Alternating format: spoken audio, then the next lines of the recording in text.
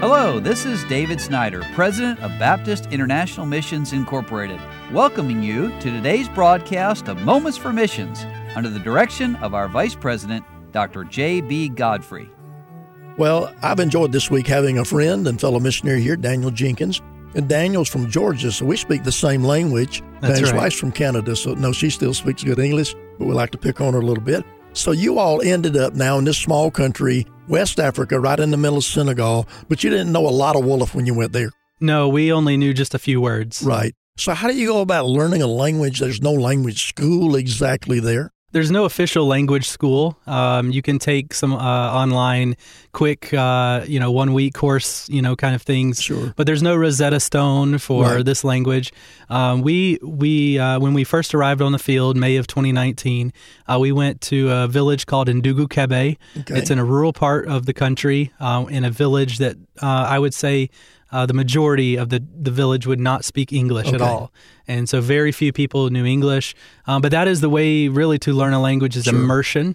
And so we went there, we immersed ourselves in that culture and that language. And the language and culture is synonymous. Sure. And so we were able to go to that village. We lived there for 8 months learning the Wolof language. We were paired up with a Wolof-speaking tutor that also spoke English so that we could learn the language.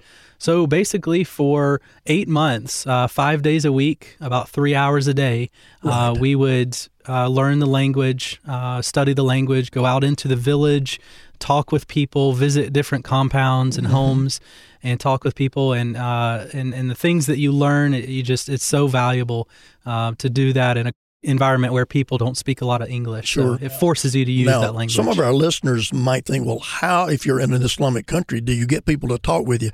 Explain to them that it's not hard to get a person in Senegal or Gambia to speak with you. No, people are very friendly, very hospitable. They love foreigners.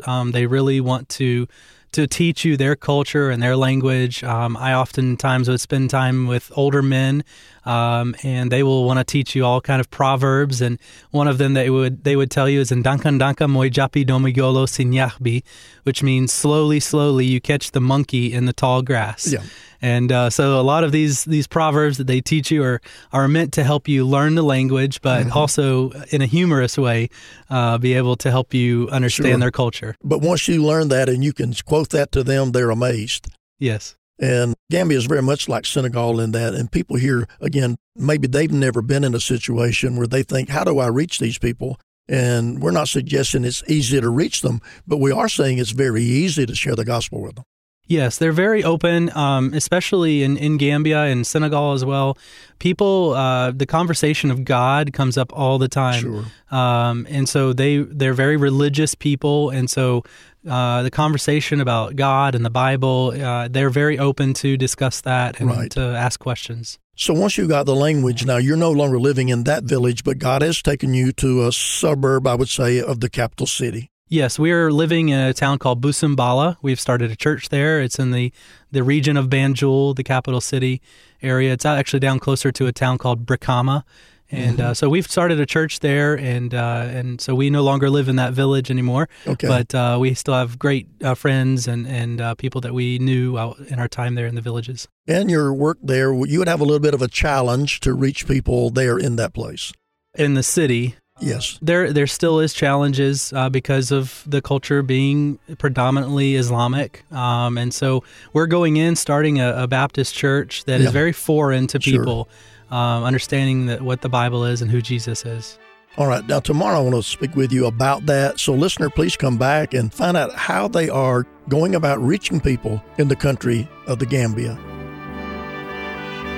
You've been listening to Moments for Missions. For further information, please write to BIMI, P.O. Box 9, Harrison, Tennessee 37341, or call us at 423-344-5050, or you can visit us online at www.bimi.org. Until next time, may the Lord richly bless you.